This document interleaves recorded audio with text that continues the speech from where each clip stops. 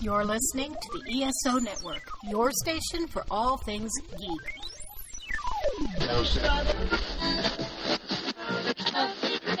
Uh-oh, guess what day it is? Guess what day it is? Huh? Anybody? Mike. What day is it, Mike? I'm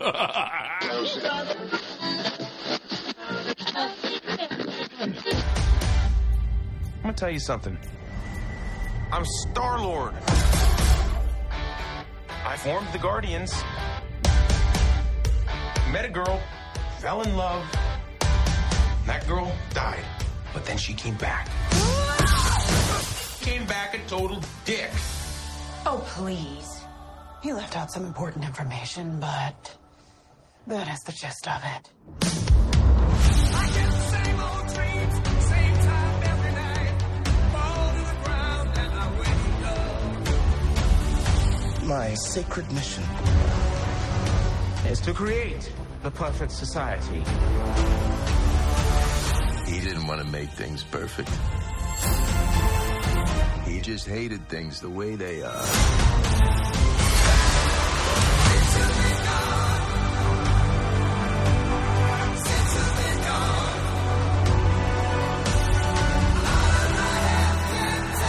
I want you all to know that I am grateful to fight beside my friends. Incinerate them.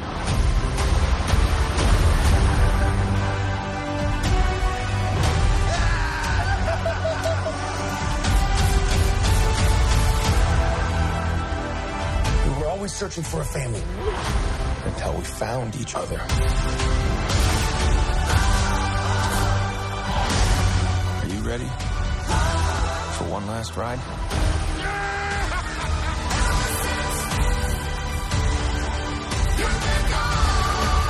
We'll all fly away together. Into the forever and beautiful sky.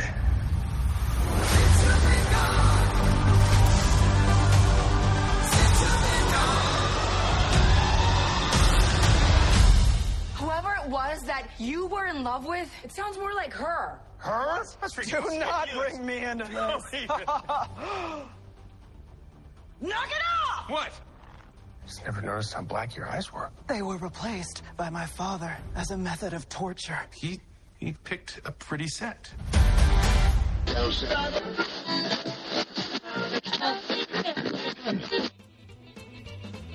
Welcome to Earth Station 1, a weekly podcast dedicated to all things sci-fi, fantasy, and much, much more. Sit back and relax and enjoy the show. Hey there, true believers, and welcome to another episode of the Earth Station 1 podcast. That's right, folks. We're back, and we got a good one for you this time. We are looking at Guardians of the Galaxy Volume 3. That's right. The third one, brought to you by James Gunn, of course, and the fine folks at Marvel. And it's going to be an interesting one to talk about tonight. I'm going to be very curious everyone's thoughts about it. So I've seen people say, it's the greatest movie I've ever seen. Other people, it's like, it was okay. So I'm going to be very curious where we fit into this one. And we got a great crew to talk all about this. Of course, let's welcome, of course, our movie person, Ashley Pauls. Thank you for having me back. I love summer movie seasons, so it's always exciting to kick it off with a Marvel film. It is, because we actually talked a lot about this one last week on the summer movie preview that we did. And if you haven't listened to it, folks, go back. It's right in the episode before this one, so it's not hard to find. And it's a great one. We talked for quite some time about all the different summer movies, and Guardians of the Galaxy Volume 3 was the big question mark for us, I think, in this one. So it's really, really interesting. Among lots of other question marks. Oh, God, this whole summer's a big question mark and everything. So it's going to be very curious to see. And we're joined also by Jeff. Welcome, sir. Hey, how are you? Good to be here. Last time you were on, we interviewed you and we had you in the geek seat the last time. That was fun. He finally survived. He finally recovered. The marks have finally healed. I'm very impressed with that. He's finally back, so he's finally recovered. He's back. Yeah, Jeff Dwoskin, Classic Conversations is the name of the podcast. Pop culture, nostalgia, interviews. You're also a comedian, too. I am a comedian. That is He thinks true. he's funny. I think I'm funny. Yeah. So I mean, that's it. That's Check out awesome to the have you podcast back. if you can squeeze it in between your Earth Station 1 viewing. But It's always good. Jeff, it's always just good. out of curiosity, where do you stand on Marvel movies and how the MCU is shaping up these days? I think feels like homework lately, and I think this last phase. Okay, that's fair. I just because before we get into Guardians, it's kind of interesting to see where everybody feels, because there's so many things going into this movie, and we'll talk all about it. But I just was kind of curious as to your overview. Okay. The last Marvel movie I loved was, and I understand, was the Spider-Man one. I think that right. was for Yes. a lot of people, actually. Yeah. I don't think you were alone with that Doctor one. Strange 2, I thought was garbage, and I even tried to watch it again, and it was garbage. And it was like, so. But I know that we're not here to talk about that. So, but Oh, Not this God time. forbid. Not this time. but that's my mind frame. Sure. Okay. Gotcha. No, that's great. That's awesome. Of course, you've heard Mr. Mike Gordon is here. Howdy. Okay, Mike. We definitely would love to hear from everyone at home, too. Feedback at ourstation1.com is always the best way to get in touch with us. And, of course, the fine folks at YouTube, like and subscribe. We definitely would love to hear from you. Click on that bell at the top. Definitely, if you get a chance. That's the way you find out that we're coming to you now twice a week. Not just once, but twice. And we're coming up on episode 700 next week. So, watch out for that one too, folks, because we got a lot of stuff coming up with you. So definitely check it out. And you know what, Mr. Mike, we've been dancing around it for a while. Let's jump in with both feet and let's listen to a lot of loud music. Let's talk about Guardians of the Galaxy Volume 3. Well, we're going to jump in with both feet, and we're in the waters of spoiler territory. So if you have not seen the movie and do not want to be spoiled in any way, just put us on pause, go see the movie, check it out, and then come back and listen to us on the way home, or so that we can get it, because we're going to try to go as deep as we can. Before we get into the actual particulars of the movie itself, let's talk about the box office, because especially with the summer movie season starting, the box office seems to be more relevant than ever.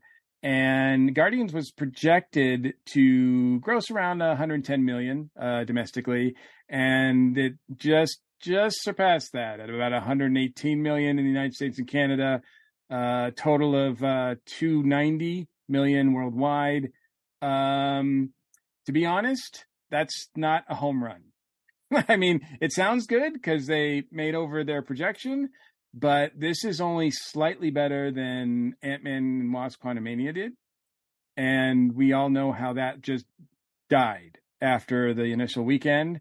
So it'll be really interesting to see what happens with this one. We can get into it a little bit later about the actual things that happen in the movie, but the word of mouth on this is already divided.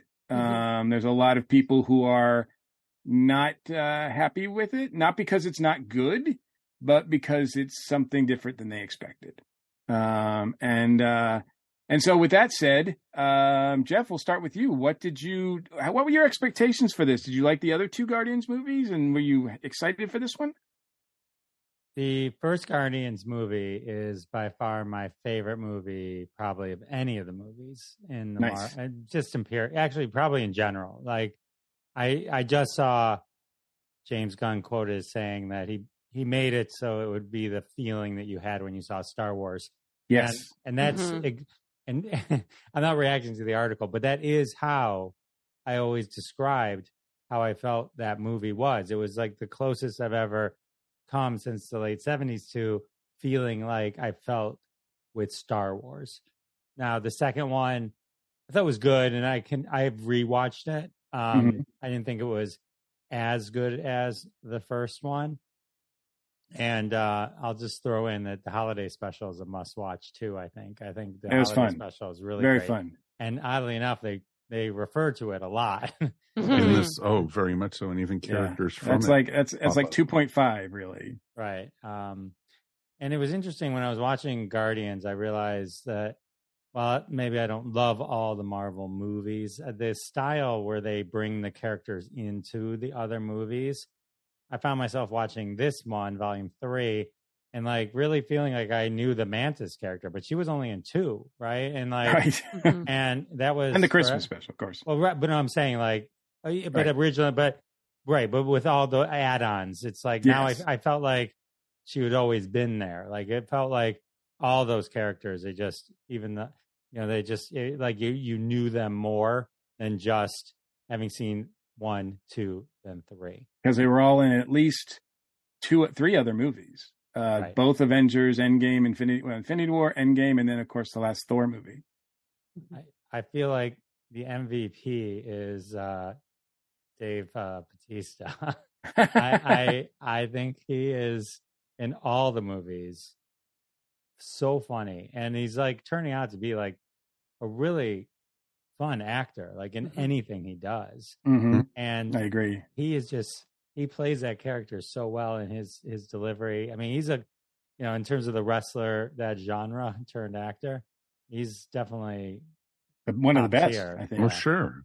He might not be the best box office wise, but I mean, Dwayne probably gets all the money. But I think, if you look at his body of work, I think Dave is probably, he's much more impressive.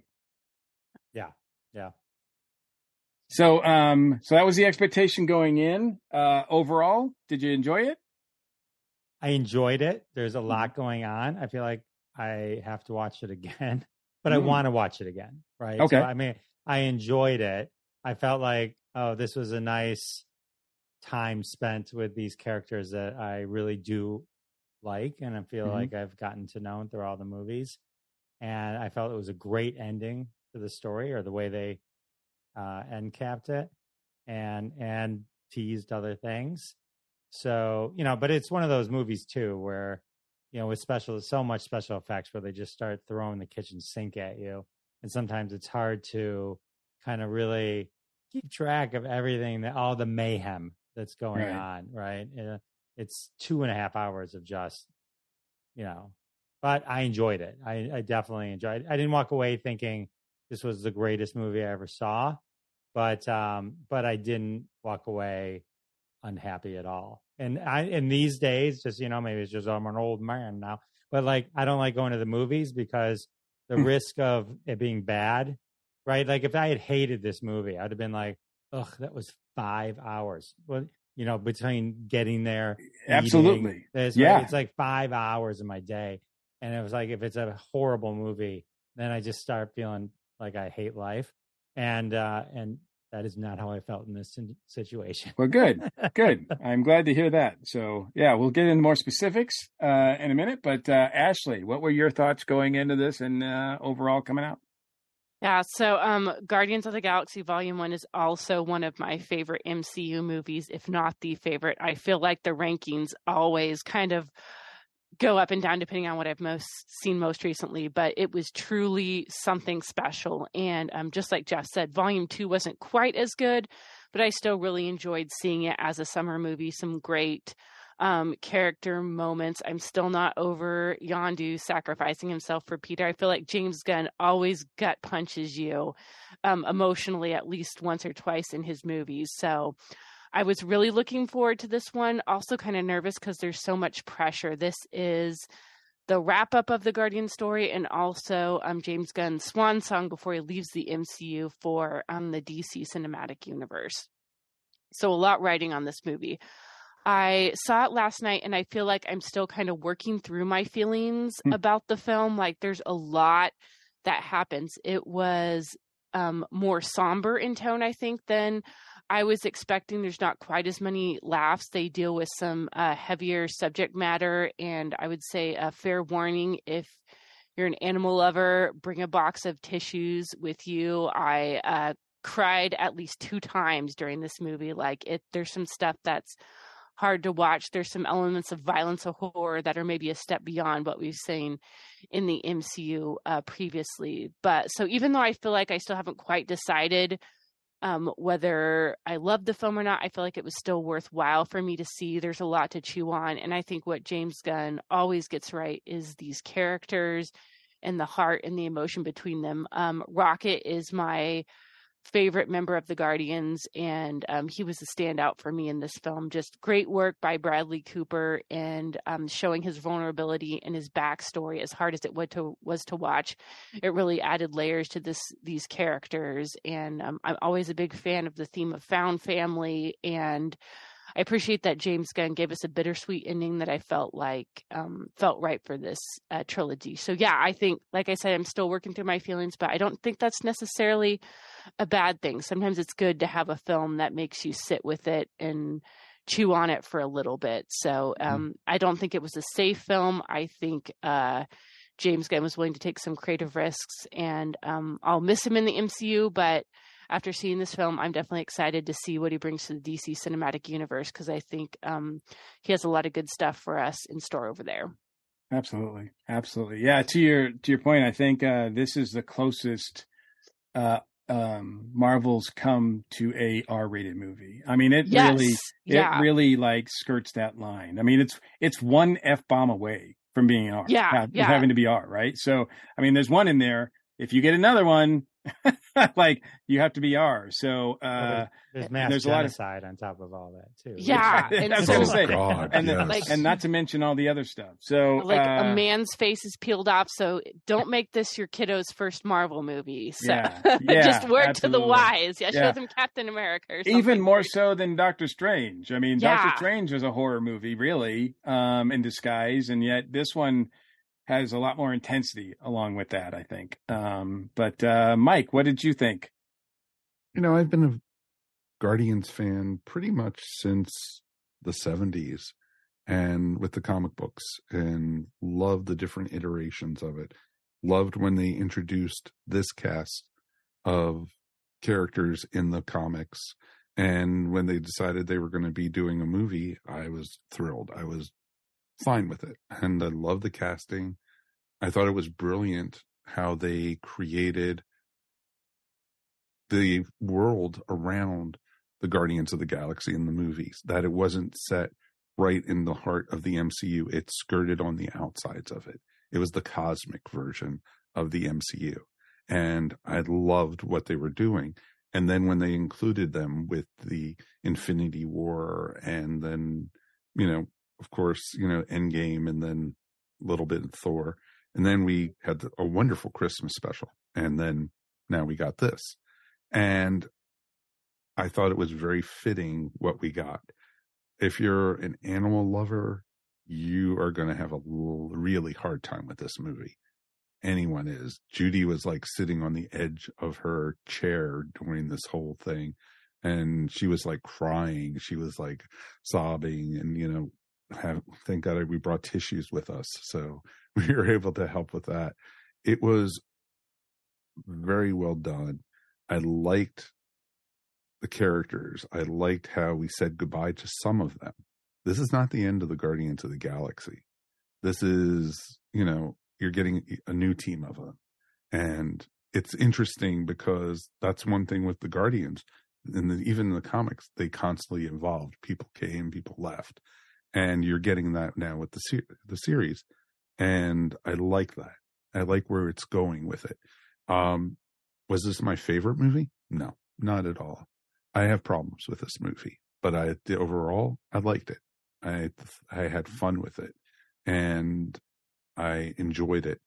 And we'll get into it in a little bit, what I didn't and everything. It was a nice send off. And now, not that I was really worried about James Gunn doing Superman. Now I'm looking forward to James Gunn doing Superman. You kind of got a little preview of that. Exactly. Yeah. Very much so. Very, very much so. I've loved all the James Gunn stuff. So it's going to be, I'll be very interested to see. And you know what? Let's bring it on, baby. My history with Guardians, we talked about it on the show many times, but I don't go as far back as Mike with the 70s, but the 2008 team that Abnett Lanning wrote into Marvel Comics, which is pretty much the team that you see in the movie, the first movie, and subsequent movies, that I really fell in love with, that team. And so when they initially announced that this was going to be a movie, James Gunn was going to be making it, I was really excited because I liked James Gunn at the time. I still do. and he was not quite a household name by then, but I knew who he was. I knew his work, and it was solid, and he had a lot of energy. And I also knew the characters. And I do remember quite a lot of people were looking at it like, what is this? A talking raccoon? You got to be crazy. Marvel's going to drop the ball on this one. This is going to be the first Marvel flop, you know? And I had faith. I had faith because I knew the material was solid and I knew the director was solid. And I do find it amazing that the character that everybody was pointing to and being like, what? That a talking raccoon? That's not going to ever work. That's going to be silly. That's too ridiculous. This is Rocket's movie. Like this, everybody else is kind of like a co-star, right? This is Rocket's story. This is like passing the torch. This movie is like passing the torch from Peter's story to Rocket's story. Mm-hmm. And then Rocket goes on, of course, at the end and is the leader of the team. Rocket's story is not a pretty one. We kind of get some glimpses of it in the first movie. I don't know if it's if it's mentioned at all in the second movie, really, because that's when it's all about Peter. This third movie, James decides to go tell his origin story, and it's not pretty. And James doesn't hold back much at all in telling this story. I am an animal lover. As people know, I have a lot of cats and everything. I was, if you want to use the word, I was triggered several times in this movie, especially since when they introduce young Rocket, but even before he has a name,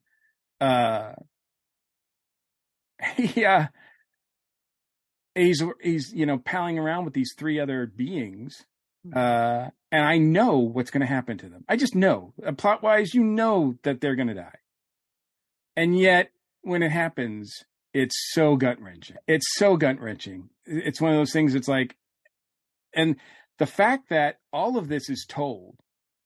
Rocket's story is told. Rocket is a CG character. Mm-hmm. Yeah, there's humans like doing the voice and stuff like that. And it took like 4 people to do the voice of Rocket at various stages of his life. Mm-hmm. And he's a CG character working against another actor and other actors. But still, I mean, most of the time in the first and second act, he's horizontal. He's not even like moving. Like he's and yet it still works. Like it's still his movie and it still works as his movie. There's times where it kind of goes a little off the rails. But that's a James Gunn thing. So if you know James Gunn, you're like prepared for that. But does he overindulge himself? Sure. Especially with putting a lot of his friends and family in the movie, right? Oh yeah. He's definitely got the friends and family plan. It was like I was waiting for the beard guy from Peacemaker to show up. Yeah, I mean, he might have been one of the voices. It might have been. Right? I wouldn't put it past him. But overall, I came out and I thought this was really solid. I think it was a really great way to end because you don't want to repeat yourself. I think the marketing of this was really kind of strange. The way they marketed it was more like, hey, some of your characters that you love, that you've been following, probably are not going to make it through this. I thought that. I completely thought I did too. Yeah. The way they marketed it was like, this is the end of the road for this group, right? And you go in and that's not what the gut punch material is. That's not where the intense stuff comes. That's not where the tissues are needed. Although there's some moments about that too. Saw it on Thursday. Nicely attended crowd for the first day. I really appreciated that. And we laughed and cried. It was a fun experience with a bunch of people that I like and I go to the theater for. So overall, I liked it a lot. Again, like you guys, I'm still processing as far as, is it better than the first one? Is it not? I mean, it says James is doing so much. Mm-hmm. But Ashley, I want to point it to you this time first. So tell me, since I talked about Rocket's story, and that's the big thing about this movie, tell me what you felt about Rocket being the centerpiece of this and how that worked for you. Yeah, well, as I mentioned, he's my favorite member of the Guardians cast. And I think that each member of this team has their own trauma and things from their past that they've dealt with. And we've always known that Rocket kind of has this chip on his shoulder. It's been hinted at, like you can see his genetic technological modifications, but we don't really know the full story. So as hard as it was to watch those scenes, I think it was important for us as the audience to feel his pain, to be uncomfortable, to really come to empathize this character and why he is the way he is. I mean, it explains a lot.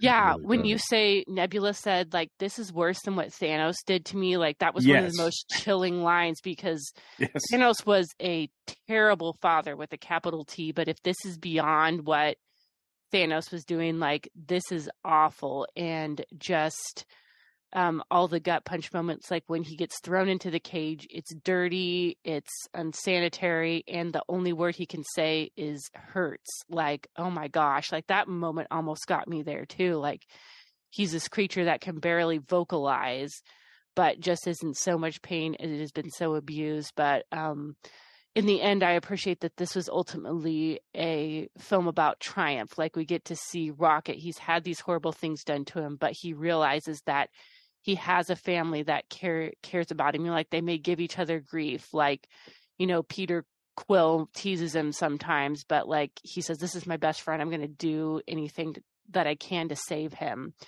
And I think Rocket really feels like this is his family. This is where he belongs. He's not a freak.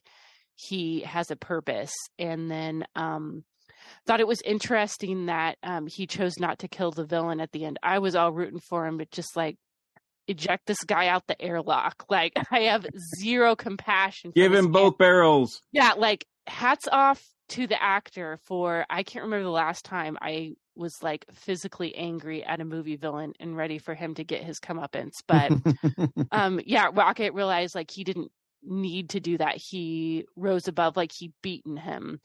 And then was also great to see him find like the little raccoons and realize like, oh, there are others like me. I can save these animals. Nobody was there to save me, but I can save them. And then just getting him to see him be captain of the Guardians crew, like such a cool story arc. And going about the galaxy with his best friend Groot. And so, yeah, as a Rocket fan, I'm very pleased with his whole arc throughout the trilogy, and that was definitely the highlight and the strongest part of the movie for me whenever he was on screen. Yeah. Jeff, what about you? What did you feel about his storyline? Oh, I'm with Ashley. I mean, I didn't want to interrupt, but I was going to go like second best friend. Yeah, you're right. Sorry.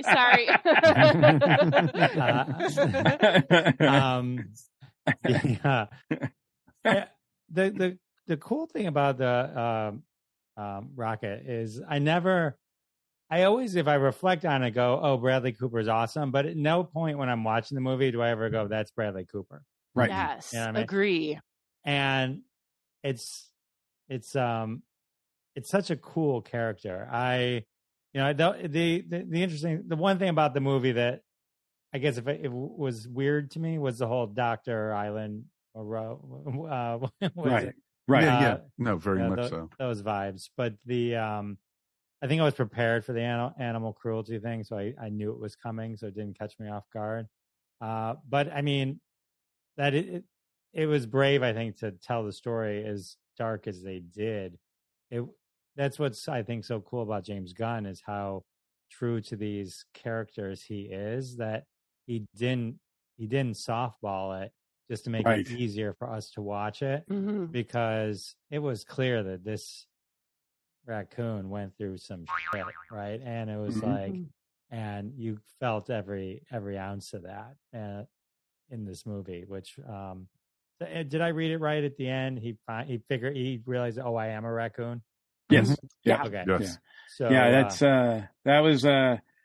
I've been a fan of Rocket since like I said, since the comics, and yeah, Rocket Raccoon. And I question the fact that in the movie they just call him Rocket, and he's really adamant that he's not a raccoon. And I was like, wow, they're not making him a raccoon in this. That's kind of weird. But I said, it's all right. It's good. I like the character. I like the way it's depicted. I don't need him to be a raccoon if they don't want him to be.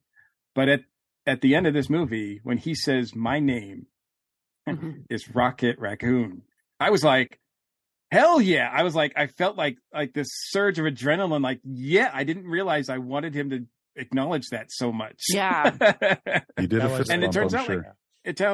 he's more of an Earthling than Peter is. Mm-hmm. Yeah. That's true in a lot of ways. But it was interesting too, because, you know, you saw a true evolution of a character in this movie, you know, from an innocent soul and you explained exactly why he became the way he was in the first movie, especially, you know, not trusting anybody, the only one he trusted was Groot. And he was out for himself because everyone he cared for was killed. And it was horrible. And then, you know, realizing, you know, he was ready to die and he was ready to be with his friends again. And, you know, and she told him basically, your story's not done down there. You know, you're not alone down there. And that was just awesome. And I loved it when, you know, we got all the children off, we can leave. No, we've got to save the rest of them. Mm-hmm. That was just awesome. Mm-hmm. That was just such a great, great scene. Even the giant monster ones. Yeah, even the big giant monster. Yeah. Which was awesome. Or as we call them now, Mantis's posse. You know, it's awesome. Yeah, she's got 3 of them now. She's got 3 of them, which that is was pretty Linda awesome. Cardinelli. Mm-hmm. Yeah, you pronounced the name right. That's awesome.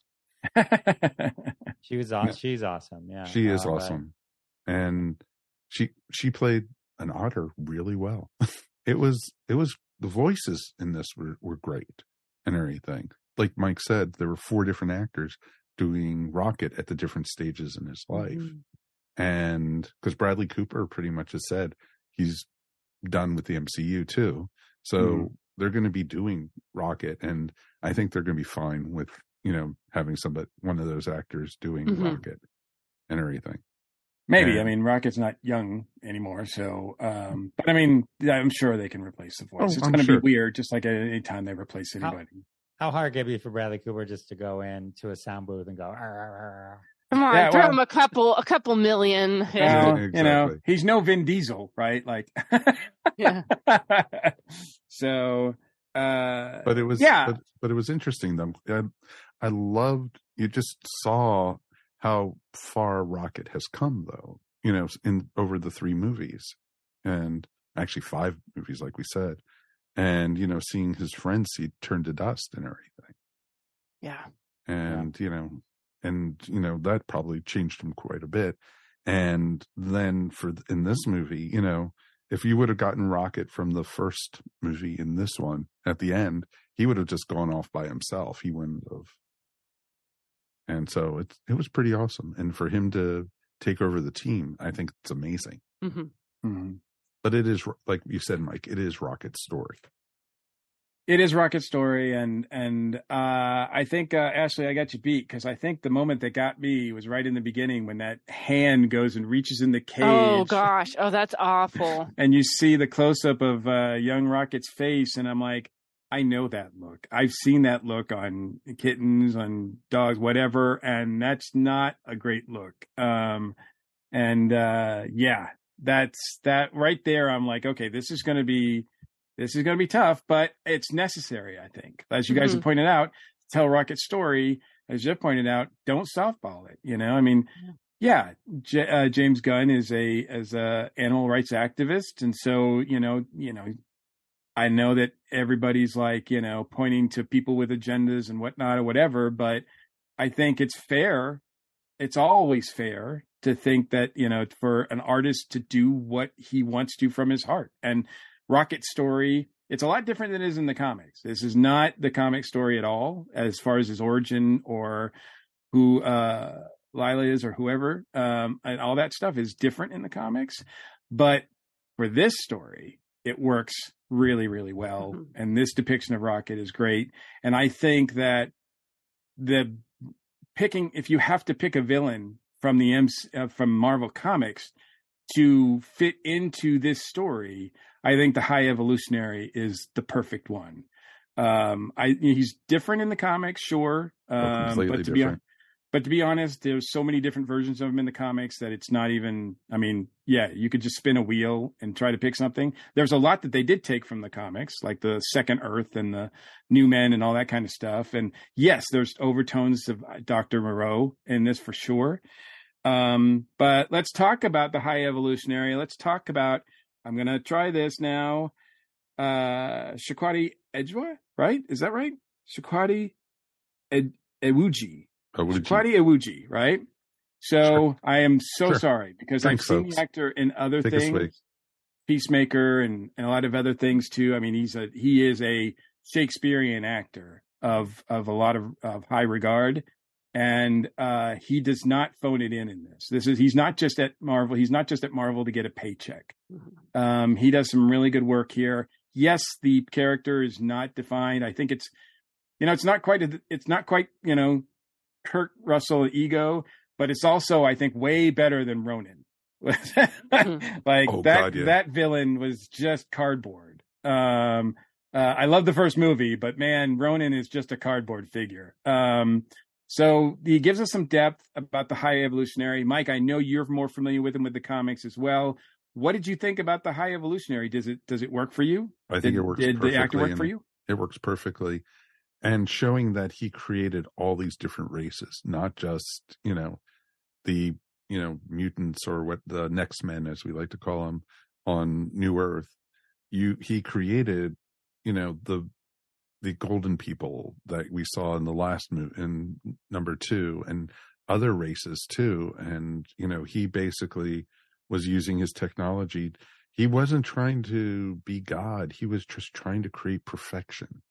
And it was interesting. And to him, he didn't see himself as evil. He was just trying to find perfection. Yeah, they never do. No, you never do. Nothing is perfect. And there's always a fault. And I love the scene, like when Peter addressed the High Evolutionary for the first time and said, we just saw your people, a squid trying to sell crack to, I think they're roach type head people and everything. And he was like, what? That type of thing. And it's like, well, they're going away anyway. And, that type of thing, because he had already decided that this was a failed experiment on this planet. And how he exterminated everything and he didn't even, blink an eye at it, destroying people or killing and everything, because they weren't perfect and everything. Yeah. And it was just really interesting. And I thought he fit perfectly into this role. I thought he was a great bad guy for this.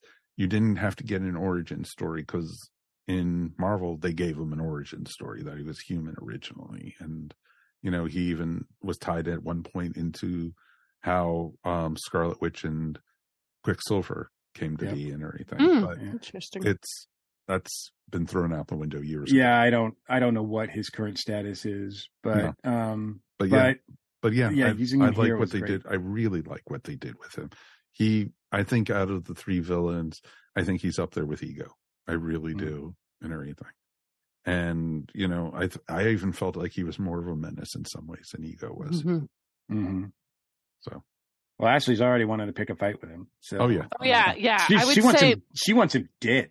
Yes, I would say kudos to the actor. Like, great performance for making me hate the character so deeply. When I say they hate the character, all the praise to the actor, because he did such a good job with the performance. Especially when he shot Lila. Oh yeah, chilling.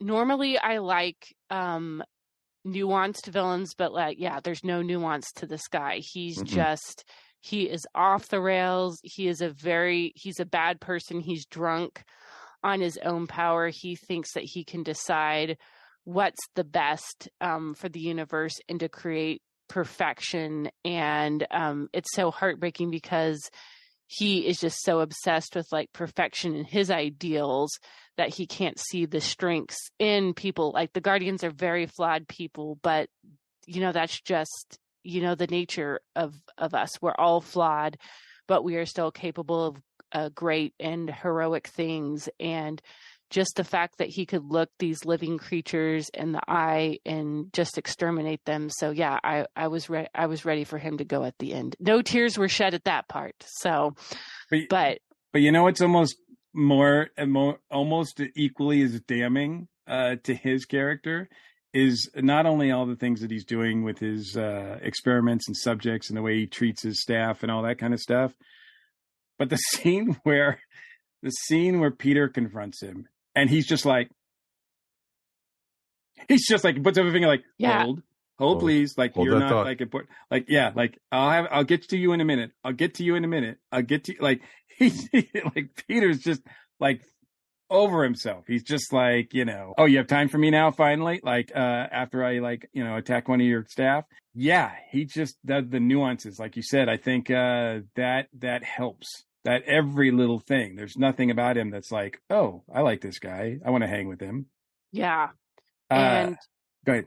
I also appreciated, even though it ended tragically, the courage of his staff members to basically pull a coup at the end to say, like, no, this is too far. So, of course, like, unfortunately, it ends in tragedy. But, yeah, like, finally his staff was willing to stand up and it's like, you're a madman and we can't go along with this even more, even though they should have stood up years ago. I think that's a good warning for us with similar things when you think about like the Nazis and everything they did. Like, it's important for people like stand up, like don't wait that it's so bad that you just have to speak out. Like there were people who could have and should have stopped him previously. So I think that's kind of a good little warning for us too. Like James Gunn has some deeper things to say to us in this movie.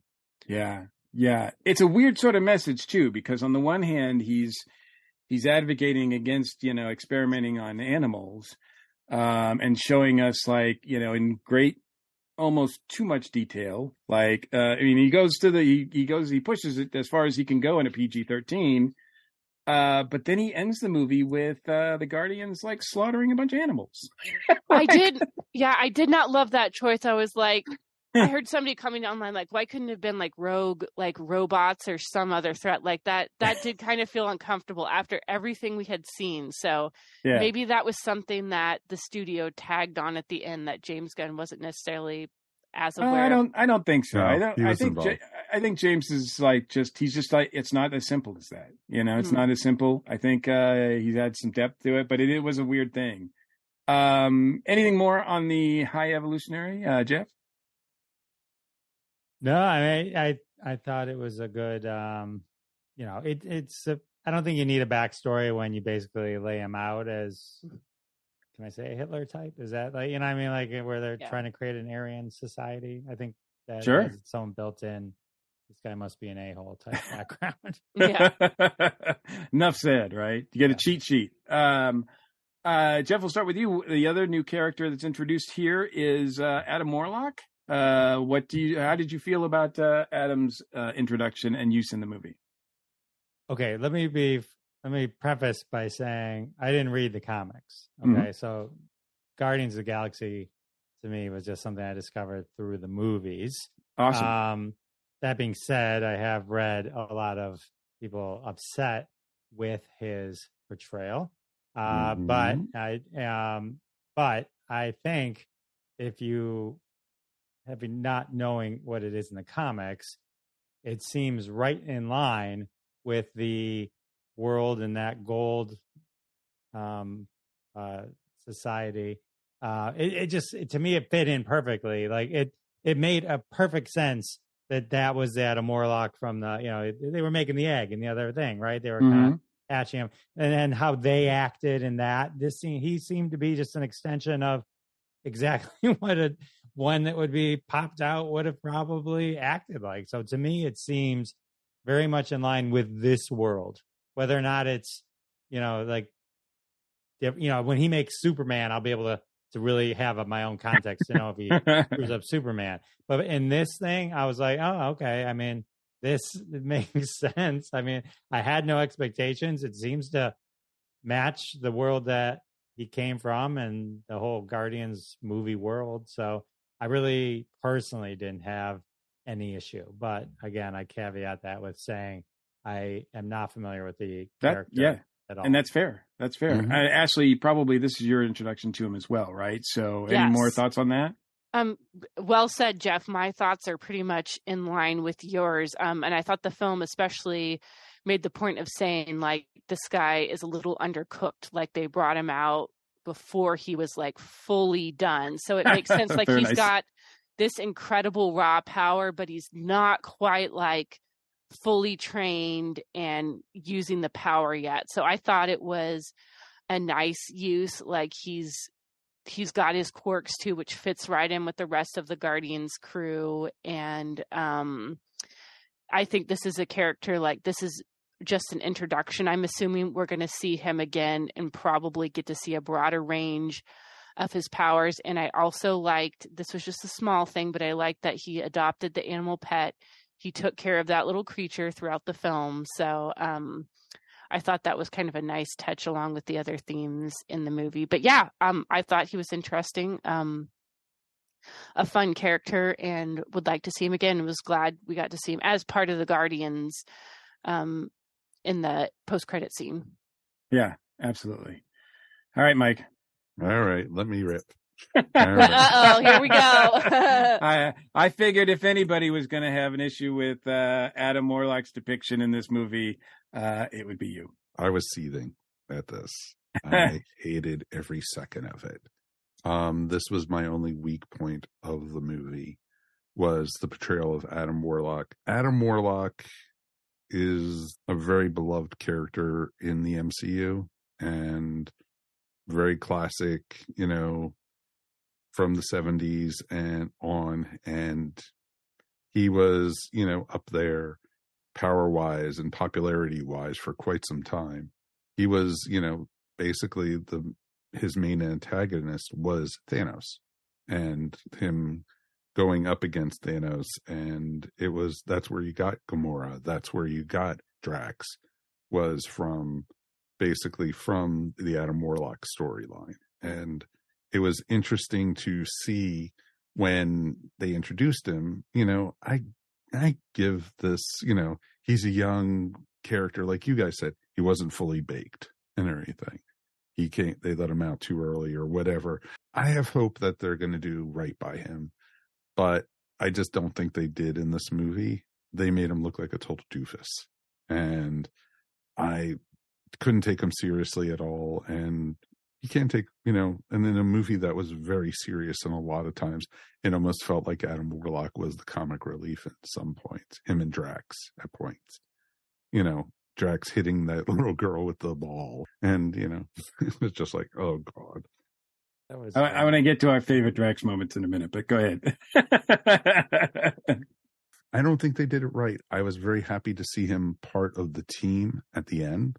And, you know, because I like how they said everyone deserves a second chance. And I'm glad they did. And, you know, part of me was like, oh, please just let him go down with the ship. You know, I partly wanted to see him gone, because that's how much I despise his character in this movie. And, you know, it wasn't the actor's fault by any means. I just don't think they did right by him. And so, you know, I'm willing to give it another chance, though. And that's fair, despite the fact that I actually have, and I've had for many, many, many years, the first appearance of the character in Fantastic Four number 66 from 1967. Him. When he was just called Him. He didn't have a name. He was just called Him. Yep. When he came out of the cocoon.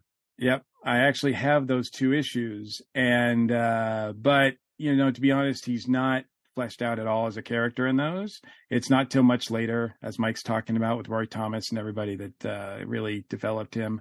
I only really know of him really in the Abnett and Lanning run. And yeah, he's a solid guy. I do think the introduction to him was impressive. The power, the actual, like, how are they going to, I mean, he is taking everybody down. Like, how are they going to fight this guy? I thought that was impressive. And then after that, of course, he's just he's just, as you said, Mike, he's kind of a joke. He's a mama's boy. But I do like the scene where, you know, he gets taken in. They give him a second chance, because that's what the Guardians do. They're all broken. They're all a-holes. They're all, as they say in one of the movies, they're all a bunch of losers, right? They've all lost something.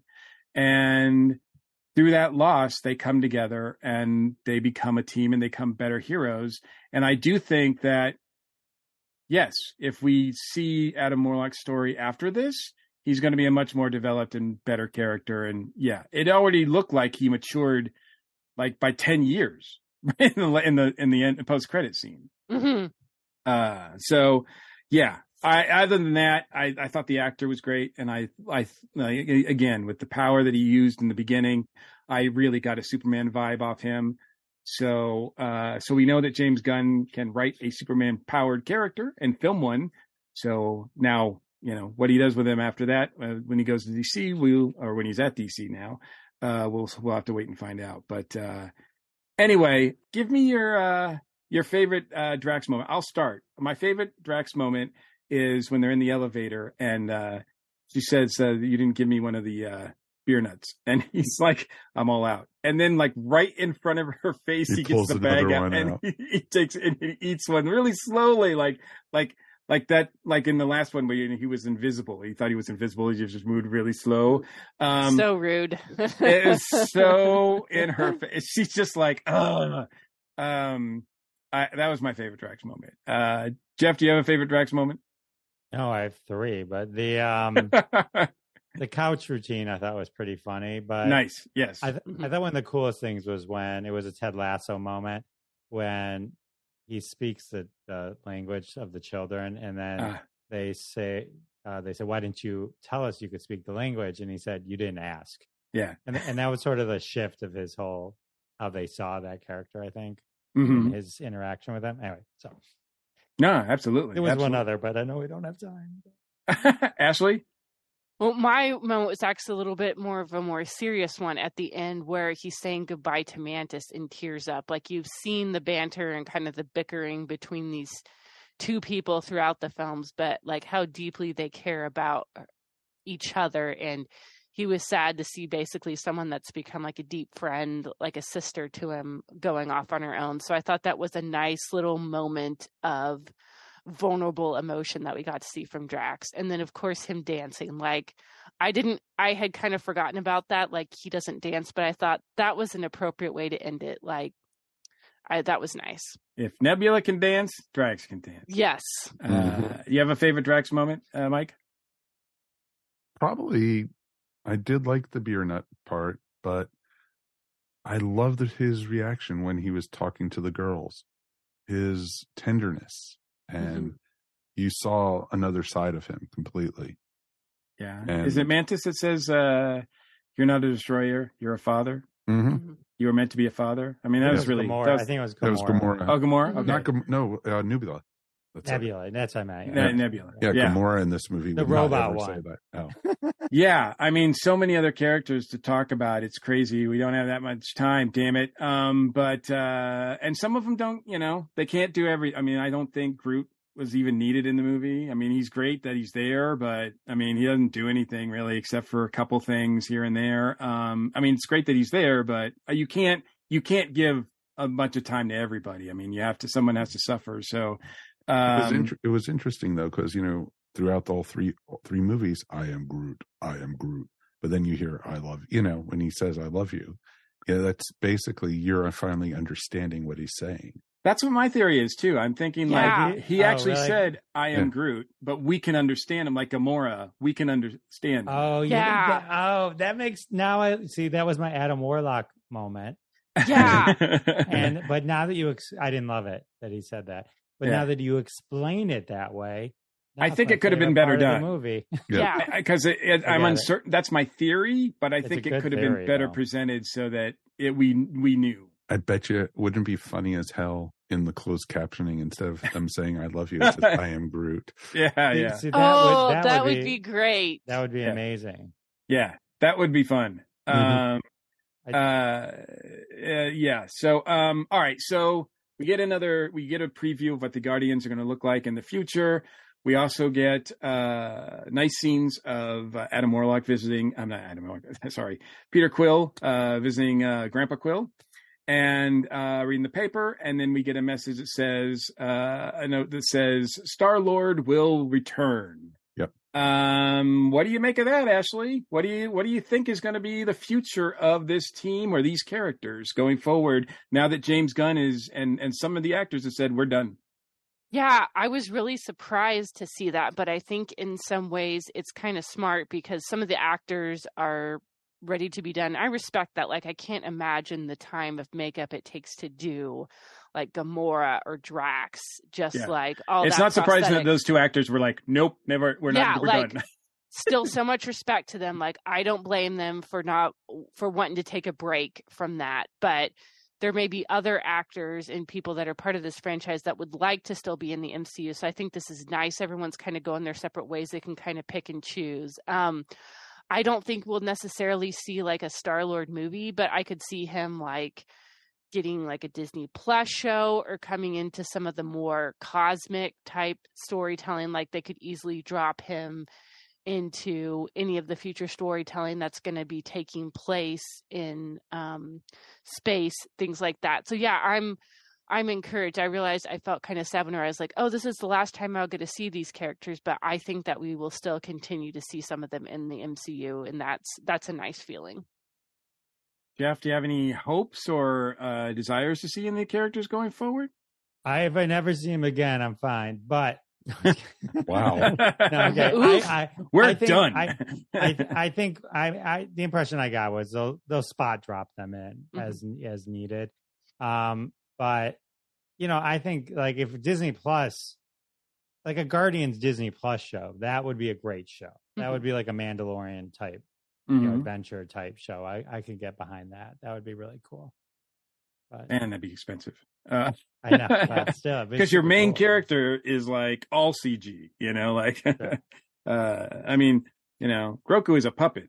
I would take an animated one. Oh yeah. Oh yeah. Same here. Well, I think there is an animated Guardians of the Galaxy series that I don't know if it's still on, but I think they did have one for a little while. And a High Evolutionary, I think, was in that in some form. Mike, what do you think? Who do you want to see, and what do you think? How do you think we'll see these characters going forward? Interesting, you would put it that way.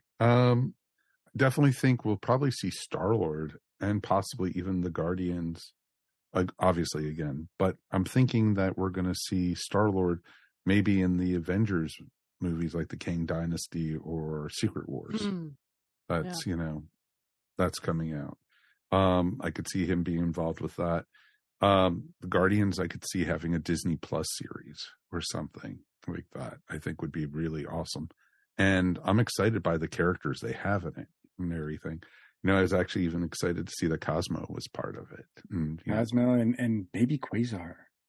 Exactly, which is pretty awesome. I know. That's a reference. And Howard the Duck.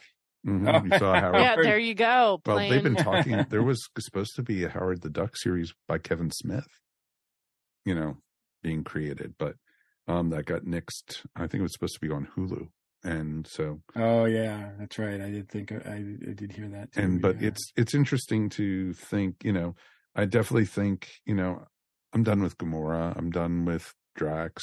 I would. I had to keep on pinching myself that Nubila was Karen Gillan, because it's like, that's Amy Pond. That's Amy Pond.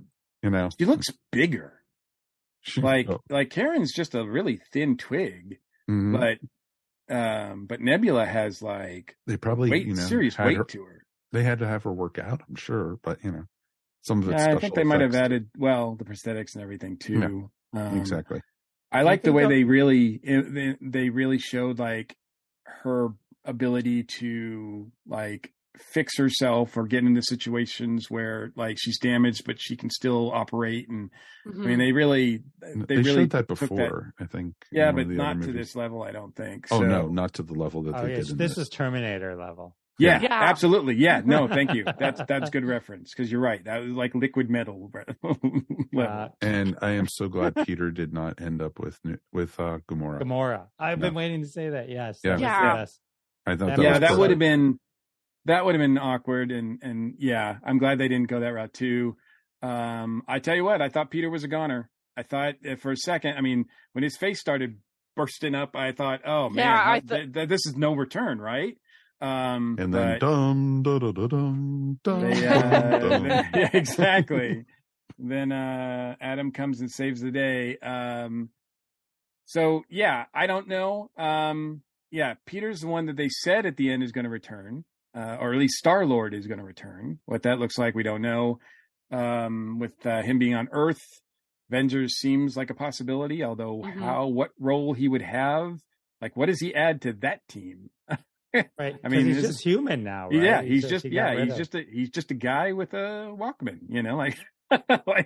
like what else? I mean, he's great, and he comes to. I like the fact that he's not the smartest guy, but yet his ideas and especially improvising, he manages to figure out ways to get out of these scenarios. Yeah. And to the point where it's like, yeah, I said we were going to get off the ship. We were, and then the other team goes to rescue him and they're like, oh, he's off the ship. Damn it. Like he found a way. Like it was a stupid way. Right. Like he did it. Not jumping off 1,000 foot in the air. No, It was actually perfect because the whole time he says, I'm not walking into a trap. It's going to be a stalemate. Yeah. And he was that confident about it that he knew that he wouldn't, that they're not going to get the better of him. He's prepared. That's why he had Groot. And we thought he was full of it. Yeah. We thought he was just like, that's just full of bravado. Come on, guys. Even when he don't hands, you know who I am? Even when he hands Groot his guns at one point, I didn't make the connection. I was like, why is he handling his guns? Anyway, do you think they'll make a Ravengers movie? No. I mean, it's possible. They had Stallone and everyone. I mean, yeah. I mean, I don't know. Anything is possible, but with everything that is going on with behind the scenes at the MCU and Disney, I mean, who knows what is really good. But I do know that Chris Pratt shows that he can lead a movie. So if they did want to make a Star-Lord movie, I think that would be interesting. And I certainly would be there. And I would welcome any of these characters to see them again because I love them a lot. Same. I think this ended really well, about as well as could. So as Jeff pointed out, if we never see them again, to be sad, but I understand that we'll always have these movies. But hopefully we will see them again in some form occasionally. So, very cool. It looks like we're still waiting to see what a lot of us really thought about it. As far as the soundtrack is awesome, of course. So, I mean, I don't know. Are you guys ready? Are you guys prepared to rate it at all? Or is it still percolating for a lot of you? I can rate it. Rate it, Mike. Okay. 1 out of 5. Probably 4.5. Okay. The only half I pulled down from it, truthfully, is Adam Warlock. For me. Yeah. Yeah. Ashley? I don't think I've ever bowed out of one of these before, but just because like the film was a lot and there were some heavy things, I really still am chewing on it. So I don't feel like it would be fair to rate it right now. I'm still working through it. And again, not necessarily a bad thing. I can appreciate a film that makes me think. So I'll chew on that for the next couple days or so. And at the end of the summer, it'll be interesting to see where it ranks in terms of the other things I've seen. That's another thing. I mean, now that you've seen it, how well do you think it's going to do? I think I feel reassured that it's not going to be in the number one movie. It's not going to beat Super Mario Brothers, and it's not going to probably win this summer. I think just due to its heavier subject matter, which again is not a bad thing, but it's, right. I think, a little bit harder maybe to get general audiences to watch a heavy film that's going to make you feel a lot of things. So, I am very curious now to see where this all ends up, but we're seeing for Guardians and MCU fans. It'll be very interesting, actually, to see, like we talked about last week, how it's going to play the next 2 weeks before that. Yeah, because I don't think anything really of note comes out in the next couple of weeks. Yeah. So I think Spider-Man's the next big thing. And that's at the end of the month, right? Yeah. So we got some time. Jeff, are you going to? Can you rate it at all? Sure. I'll give it a. I was thinking 10 point, but if we're doing 4, I would do a 4 or 8, depending on whether you like 1 or 5 We'll do 4. or 1 out of 8.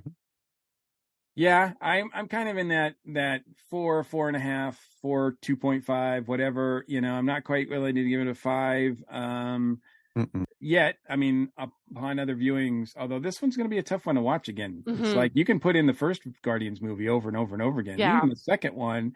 But this one is like, you got to kind of be in the mood. Yeah. So I may actually wait till Disney Plus to watch this one again, just so I can kind of be like at home and like snuggling with my kitties while watching it, because it is like it asks more of you as a viewer. So absolutely. And plus, I don't know that the people in my theater went to see me crying again, so I can do it from the comfort of my home. I wonder if they'll put a disclaimer in front of it about animal abuse or something like that. Yeah, I feel like it's. I mean, they didn't yet. They didn't so far. So I don't know if they. No, but if that would make a difference. Because, like, when certain episodes, like even the Muppet Show, they put a disclaimer. Oh yeah. I see. When it comes to like Disney on Disney Plus. On Disney Plus. Yeah. Oh, and Disney Plus, yeah. That'll be interesting. They might do that. I could see them doing that.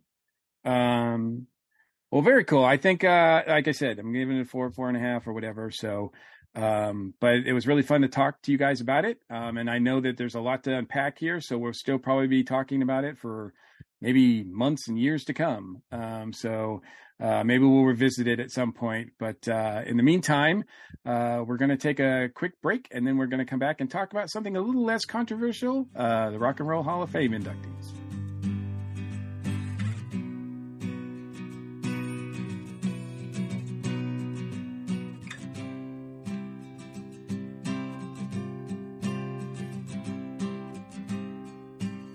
I love that Star Trek does what adventure programs do. It's fun characters going on adventures, wearing colorful outfits, but it tries to be more than that. It tries to say something more about humanity and tries to encourage us to be better people. I love that it gives a really positive and really hopeful view of the future. I like that you never know what you get with Trek, from Captain Pike to Picard to Captain Proton. I like the Ferengi. Earth Station Trek, a show where we talk about Star Trek from the early days on NBC to the future on Paramount Plus and everywhere in between.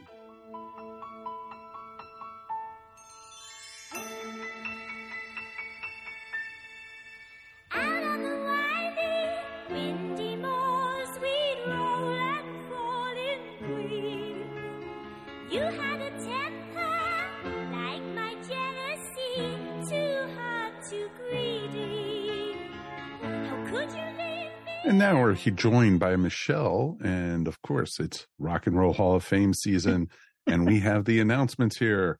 Ready to take it away, Michelle? I am. So how do you think we did with our picks and everything?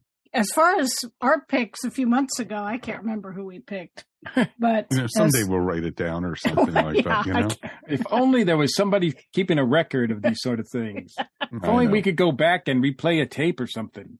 If you guys had quit firing your secretaries. Oh, I know. Our secretaries come and go. They're like, drummers for Spinal Tap. For Spinal Tap.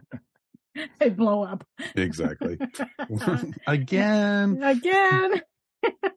Anyway, as far as to the Rock and Roll Hall of Fame picked, they did pretty good. They did a pretty good job. Not perfect, but pretty good. In alphabetical order, we have Kate Bush. Cool. Were you Cheryl? surprised by that one? I was. I wasn't surprised. I didn't think she was 100% lock, but I thought she had a pretty good chance. And I thought maybe if she didn't get the votes, they'd go ahead and put her in musical excellence. Yeah. The Chaka Khan route. But I'm very glad that the Hall recognized her as part of the ballot, and it's richly deserved. Next, Sheryl Crow. Moving on. Enough said about Sheryl Crow, I guess. Yeah.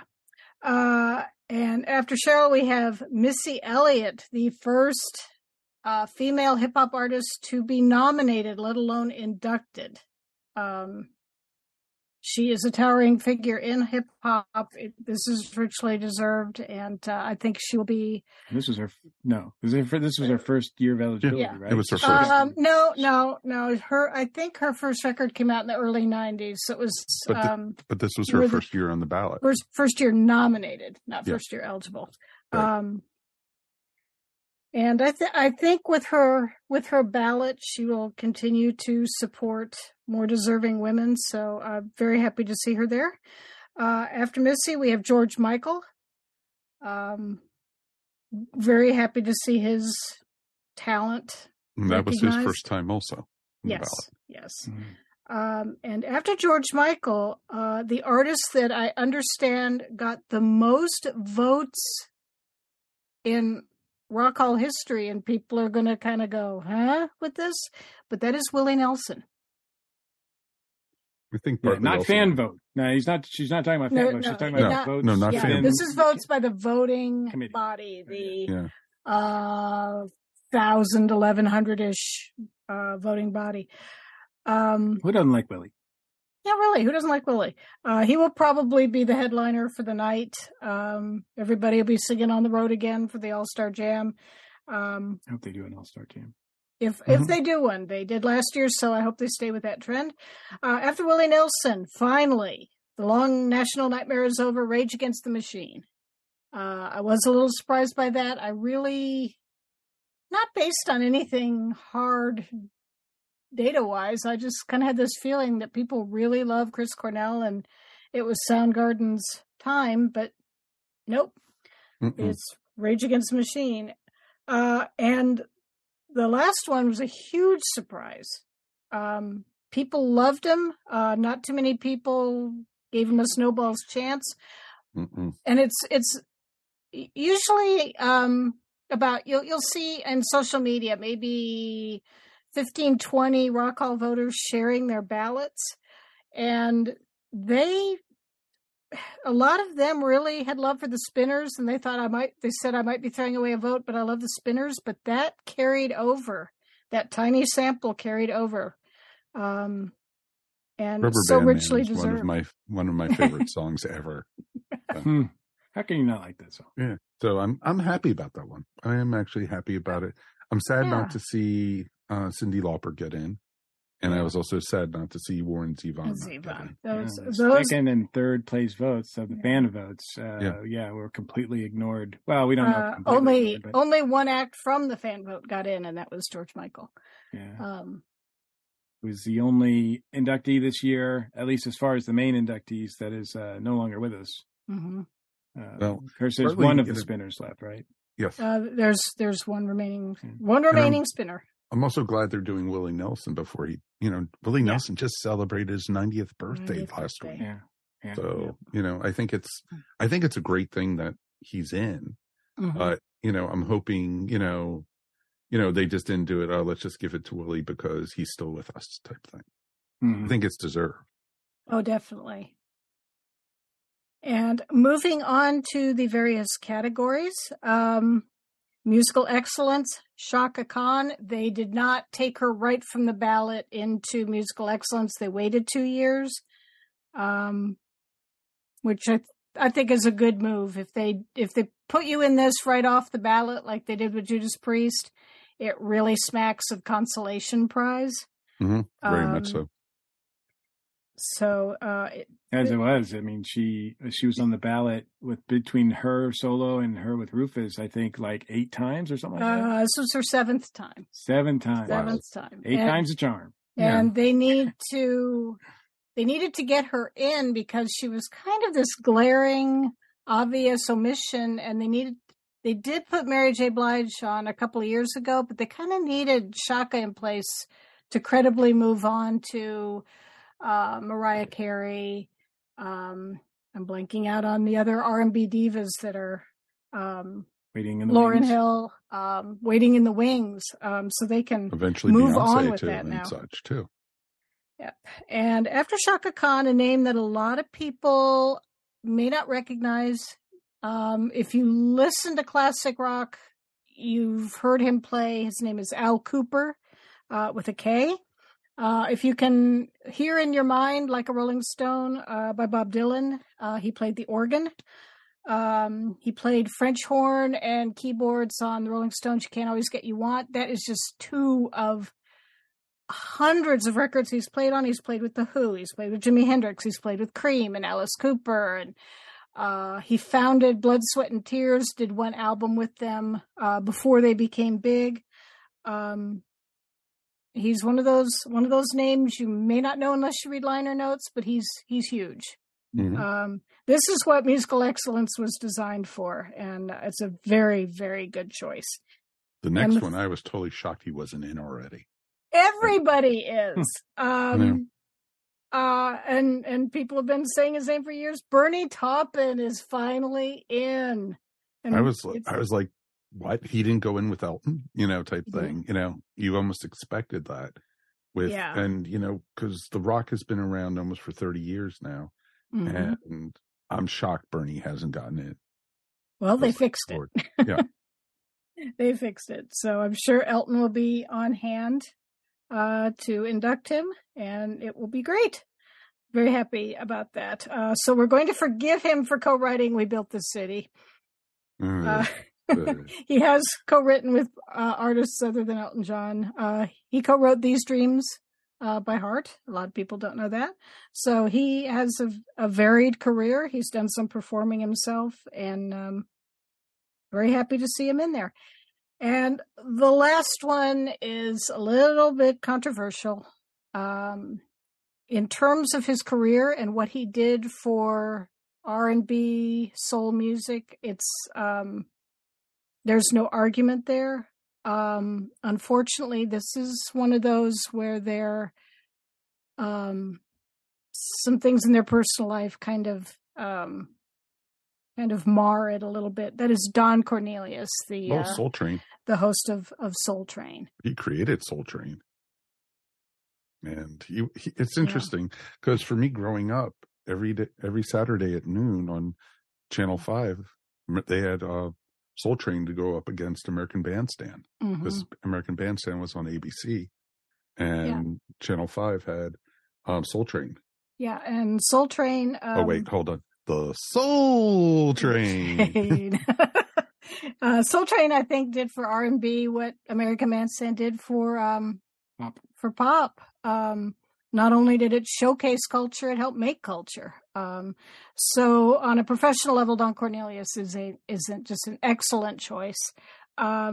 He was convicted of domestic abuse charges. So you have a domestic abuser going into a category that is named for a known abuser in Ahmet Ertegun. So it's appropriate.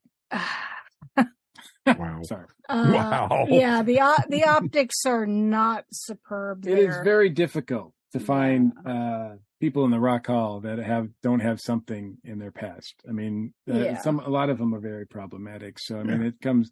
Unfortunately, it's just the nature of the beast, right? Yeah, I've never been one of those who said, "Oh, we need an all-woman class." I've never come out in favor of that, but I think for the next 2-3 years, I would like to see nothing but women in the Ahmet Ertegun category. To be honest, gotcha. That'd be awesome. There were so many people. The ballot was only 14 names, so I thought it would be a little smaller, and they went with the 7 nominees. There's only one fewer name than last year. That we've got 13 acts going in, so that's tremendous. I'm glad they're going for the big classes. I guess they didn't have room to put somebody else into Ahmet Ertegun. Don't want to steal the thunder, but there are some deserving women in this category. And we've got 3 out of 7 of the performers are women, but there's only one woman in the category inductions. So again, we have a lot more men going in. So not wanting to reduce music to identity politics all the time, but representation's important. And until the hall kind of addresses it at least a little better than they have been, you got to keep talking about it.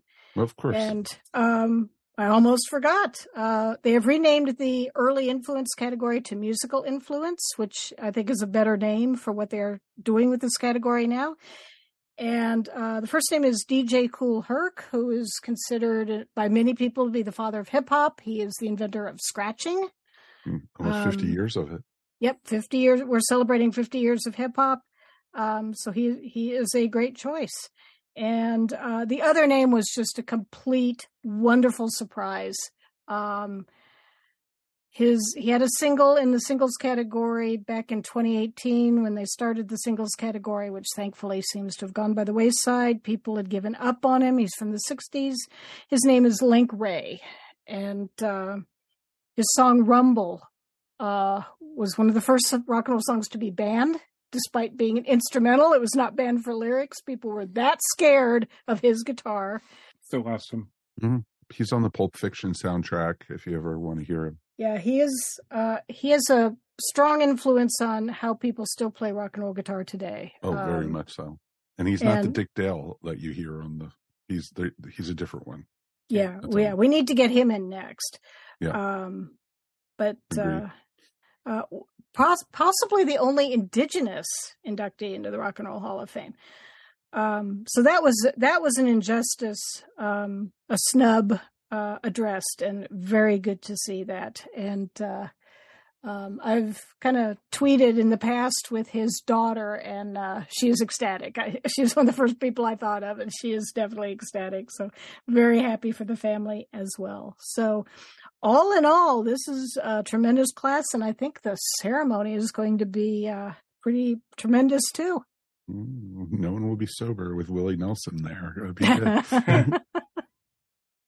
So you can see if you can see the stage through the haze. Yeah, they don't need to bring out the smoke machine.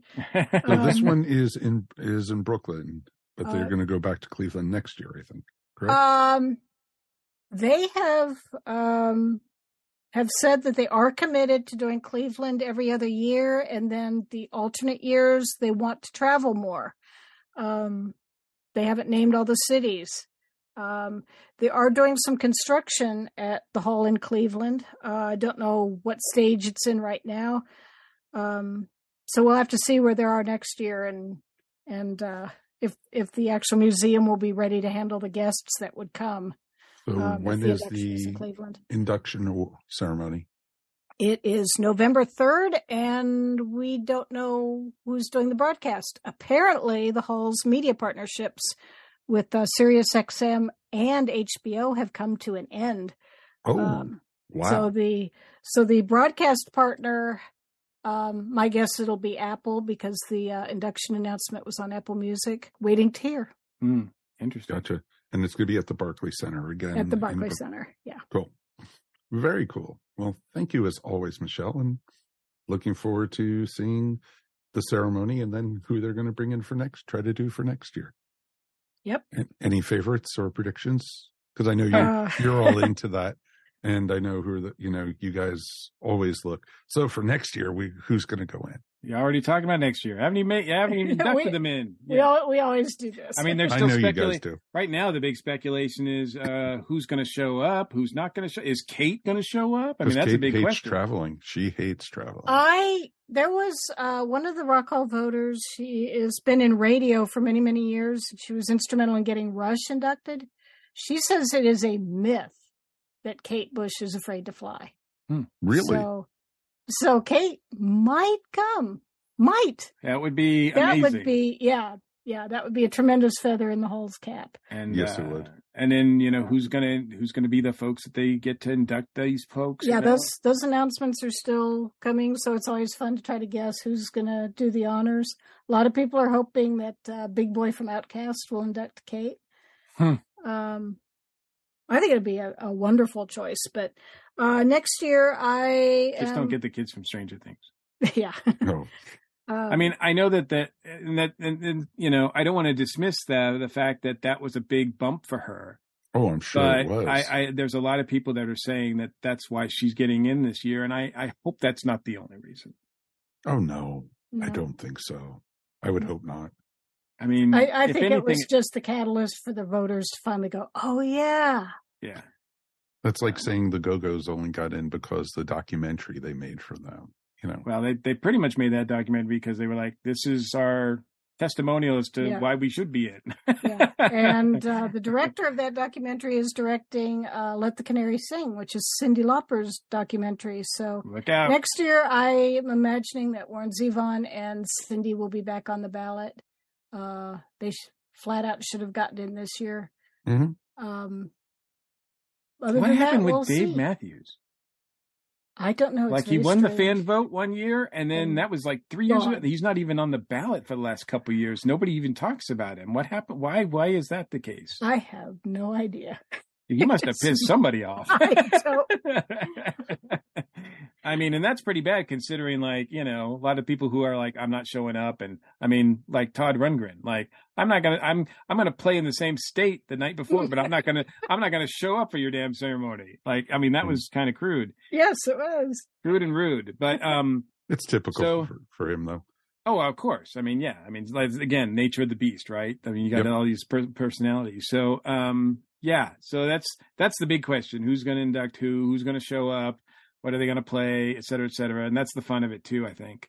Because, man, if we could see Kate perform again, that would be worth the whole thing. I mean, that would be worth watching the whole thing. Oh, yeah. Yeah. Well, I don't know. I think she'll come. I don't think she'll perform. Very interesting to see. But even just seeing her in person. Mm-hmm. But I think everybody on the performers list, George Michael, of course, accepted, will be there. I think so. As far as next year's ballot, because we are starting to, I guess we'll end with that. You already said you think Warren and Cindy will be back. Mm-hmm. Is there anybody who's eligible next year that you think has a potential to go right in? They tweaked their easy for me to say, eligibility. Mm-hmm. That's why the White Stripes showed up this year instead of next year. A lot of people are surprised that they didn't get in. I'm not surprised. There's plenty of time for them. Yeah. To be honest. Sure. I think they'll show up again. Yeah. I apologize. Honestly, I'm not sure who. That's okay. If there is a big name that's newly eligible. That'd be interesting. So, because it should be interesting. It is interesting to see who gets in right away and who has to wait a few years. I mean, sometimes the people the people that have to wait, even that they're on the ballot and they have to go over and over and over again, it's just like, it's crazy. Like, you know, I mean, we talked several times about artists that didn't get in when they were right away, you know. Well, like David Bowie, right? David Bowie, Queen, and Radiohead. Yeah. It's crazy. What? Yeah.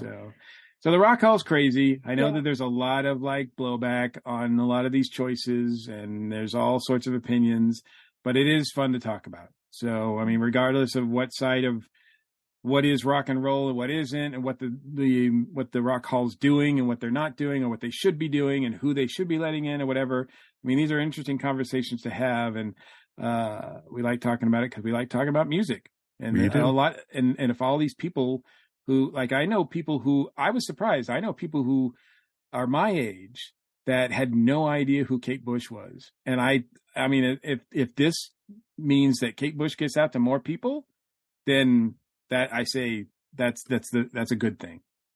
Mm-hmm. Agreed. Absolutely. That's what I think a big part of what a Hall of Fame is for, not just to rubber stamp who's famous, but no. I can name dozens of artists who I think should be in there who are now eligible, but haven't even been nominated yet. Right. And I'm not joking when I say, you know, certain bands, and I'm not talking about Weird Al or the Monkees or stuff. That's fun stuff. But there's artists out there that should be in there that, you know, Warren Zevon included in that list because last year was his first year, you know, that, you know, he's going to get in. I mean, if he's not, I think if he doesn't get in, I mean, he didn't get in this year. And obviously if the fans or whatever, that the committee doesn't vote him or the body doesn't vote him, I think, you know, musical excellence. I mean, he's a candidate for that for sure, but he's so influential. Among musicians, he's a musician's musician. And when you know, so like, I think, I have Cindy, I'm not 100%. I think she should be in, but I'm not 100% sure that she could get in, like she'll get in anytime soon. So somebody actually brought up recently about Harry Chapin not being in the Hall of Fame. You know, if Jim Croce's in, why not Harry Chapin? Jim Croce is not in. He's not. That's right. I forgot. That's another one. There you go. Yeah, there you go. Roberta Flack. Exactly. So there's tons. Yeah, I thought that, I know that, you know, the guy who used to run the Rock Hall, Jan Winter, is that right? Yeah.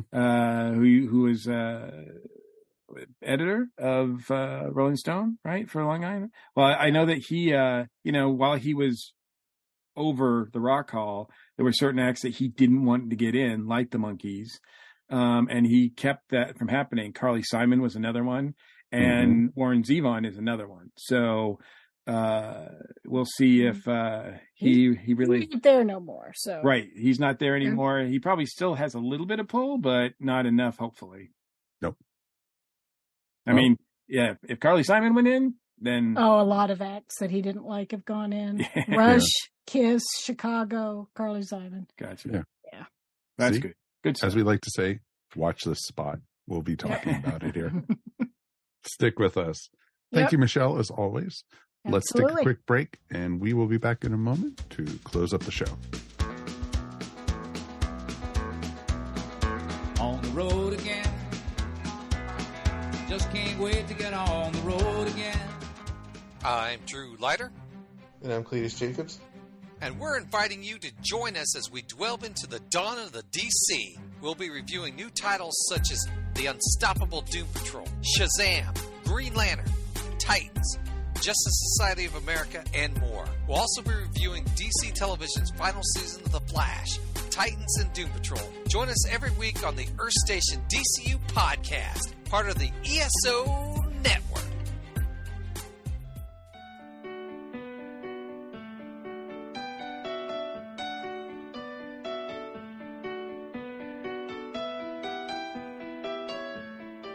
So that's going to wrap up another episode of the Earth Station 1 podcast. Thank you, everybody, for listening and joining for us and hearing us, gush about this movie. It was a ton of fun. And this is just the tip of the iceberg, as you found out last week when we did our summer movie reviews. We got a lot to go, folks. We totally got a lot to go. Just beginning. Oh, God, yes. So definitely, folks, if you get a chance, definitely rate, like us, do the whatever you want to do with us. We do appreciate you guys, and thank you for joining us as always. Let's thank our crew, because we appreciate them also. Jeff, thank you as always, my friend. It was great having you on to panel. Yeah, welcome back. It's been too long.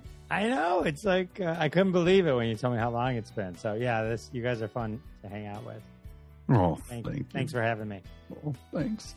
You want to promote your show? Classic Conversations.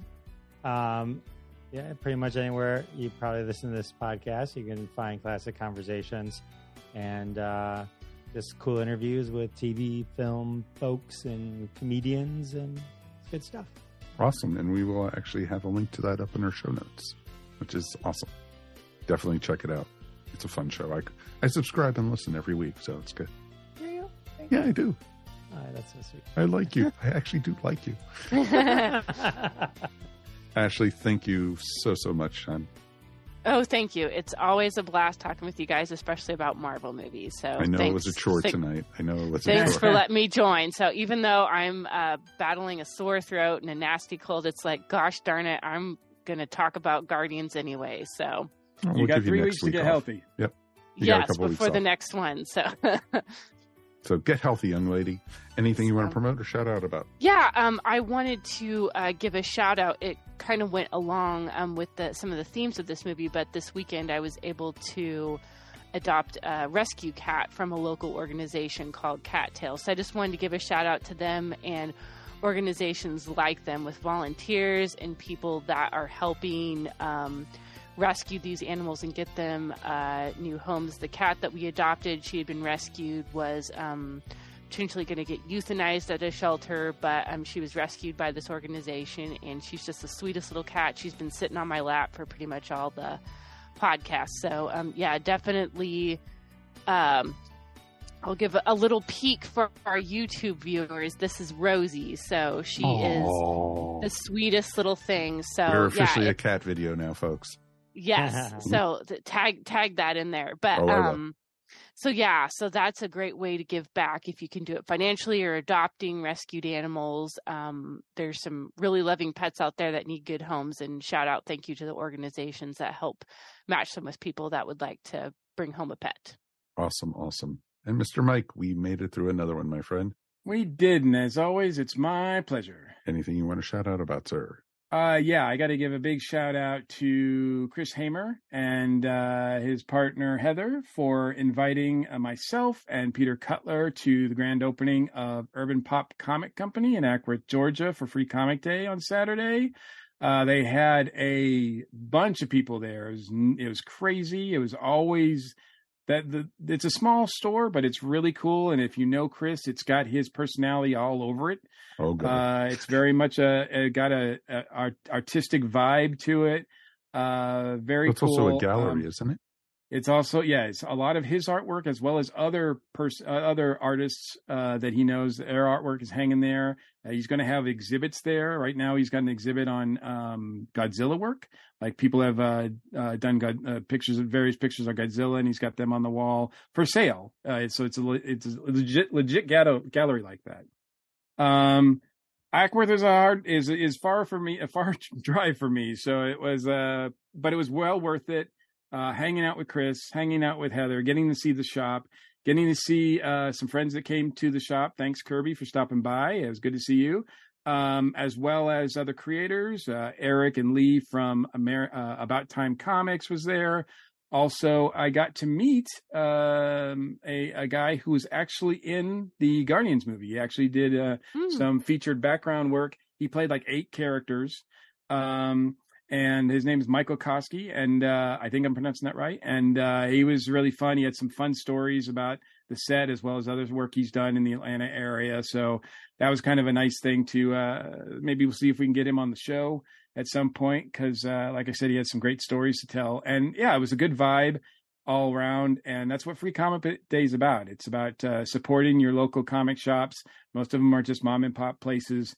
And, doing what they can to survive and so when you go get free comics, you should buy something as well. So I appreciate everybody who did come by and buy something.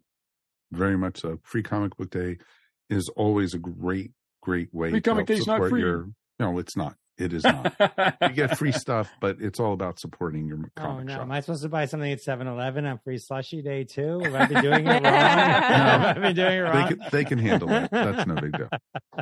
So it's awesome. My shout out real quick. Judy and I have been watching more TV, and we are very excited about the return of one of our favorites. We were watching Sweet Tooth, and it has returned for season 2, and it is picked up right from season 1, and it is just an amazing show. And, and I'm not a big dystopian fan, but there's something about the show that is just awesome. It's not the same universe as Last of Us or Walking Dead or shows like that.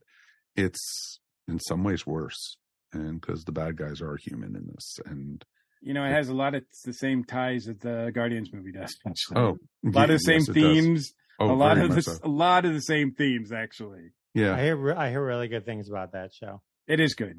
It is really, really good, and on Netflix, folks, please check it out. I think we'll be doing an episode probably once, things settle down, and sometime later in the summer, we'll be taking a look at Sweet Tooth. So I think it'll be a lot of fun. And if you get a chance, ties also into comics, because Jeff Lemire did an amazing, amazing series, and that was for DC. So definitely check it out. It's and it's definitely not a superhero, and it's not for kids at all. So definitely recommend it, folks. And as always, thank you for listening to the Earth Station One podcast. Always remember, we couldn't do this without you. If you want to support the podcast, please check out our TeePublic store and get some really cool ESO Network swag. Also, remember, if you want to listen to the show before the rest of the world, why not join the ESO Network Patreon? For as little as $1 a month, you could help support us here at Earth Station One.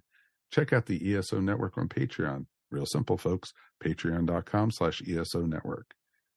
We want to hear from you guys, as always. Please write us anytime at feedback@earthstation1.com. Remember, you could also find Earth Station One wherever fine podcasts are found.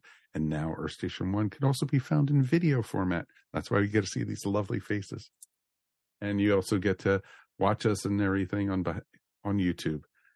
Like and subscribe, as we say. Like and subscribe. And also ring the bell. So, it's the best way to do it. As always, as we like to say, on behalf of myself, Mike Faber, of course, Michael Gordon, Ashley Pauls, and Jeff Dwoskin, Thank you so much. And you know what? Thanks, folks, for listening. Hope you guys enjoyed going to the movies. There's a lot more to come, and we will see you very, very soon. Episode 700 is on its way, folks. Peace, and we are done. Ciao, folks. Bye. You've been listening to the Earth Station One podcast, a show by fans for fans. If you enjoyed the show, please subscribe to our show up on iTunes or wherever fine podcasts are found. While you're up there, please rate us and remember to leave feedback. It would greatly be appreciated. And remember to tell your friends all about us while you're at it. Earth Station One is available on most social media sites where you can join some really great topics or chats. Help support our show by shopping through our Amazon.com link or purchasing very cool ESO Network clothing and merchandise at our TeePublic store. Links to both are found on the top of our ESO Network webpage. Become a patron of the ESO Network by backing us up on Patreon for as little as 25 cents a week. Go to patreon.com/ESO Network to sign up. We want to hear from you. Please write us at earthstation1@esonetwork.com or call us at 404-963-9057. Thanks for listening, and we'll see you next time here on the Earth Station One podcast. Peace, and we're done. This has been a broadcast of the ESO Network. Be part of the crew and help support our shows by donating to our ESO Patreon or by shopping at the TeePublic store, which can all be found at www.esonetwork.com. The ESO Network, your station for all things geek.